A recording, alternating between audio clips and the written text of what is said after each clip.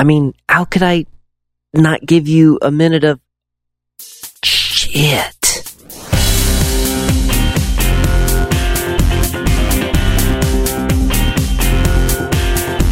And what am I talking about? Well, I actually did make it to Avengers Endgame before I thought I could make it. 10 a.m. showing on Friday. This is spoiler free, by the way. This is just a quick little mind blown, gotta talk about it. I've sat for it now for just over 24 hours after viewing it, and if you've watched all of the films and built up to now and you haven't been out to see this yet because you're holding out and waiting for less crowds, kudos to you. I couldn't wait. 10 a.m. showing at the mall. There's probably about 50 people there, and I loved every minute of this film.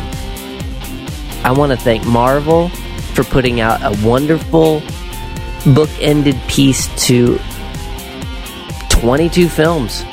The Russos, everybody who worked on it, just incredible. Everything fell together, and they did the fans a service. I'm serious. I look forward to you going to see this and having as much fun. Now, will you have as much fun if you haven't seen all of the films? I think you will, but you'll miss some things that are just iconic and memorable from all of the films. Amazing. I'm glad we have the films to look back on, because, then you don't feel like you have to miss anything, because then you can just go back and rewatch everything. Amazing.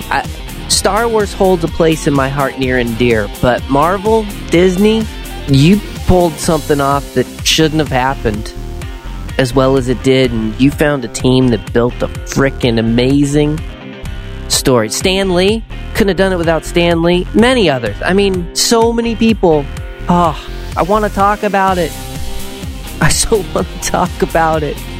Needs to be a support group. Anyway, it's What the Pat Avengers discussion. That's the end of it. I just had to put some audio out just to share it. Scream it from the rooftops. I don't know.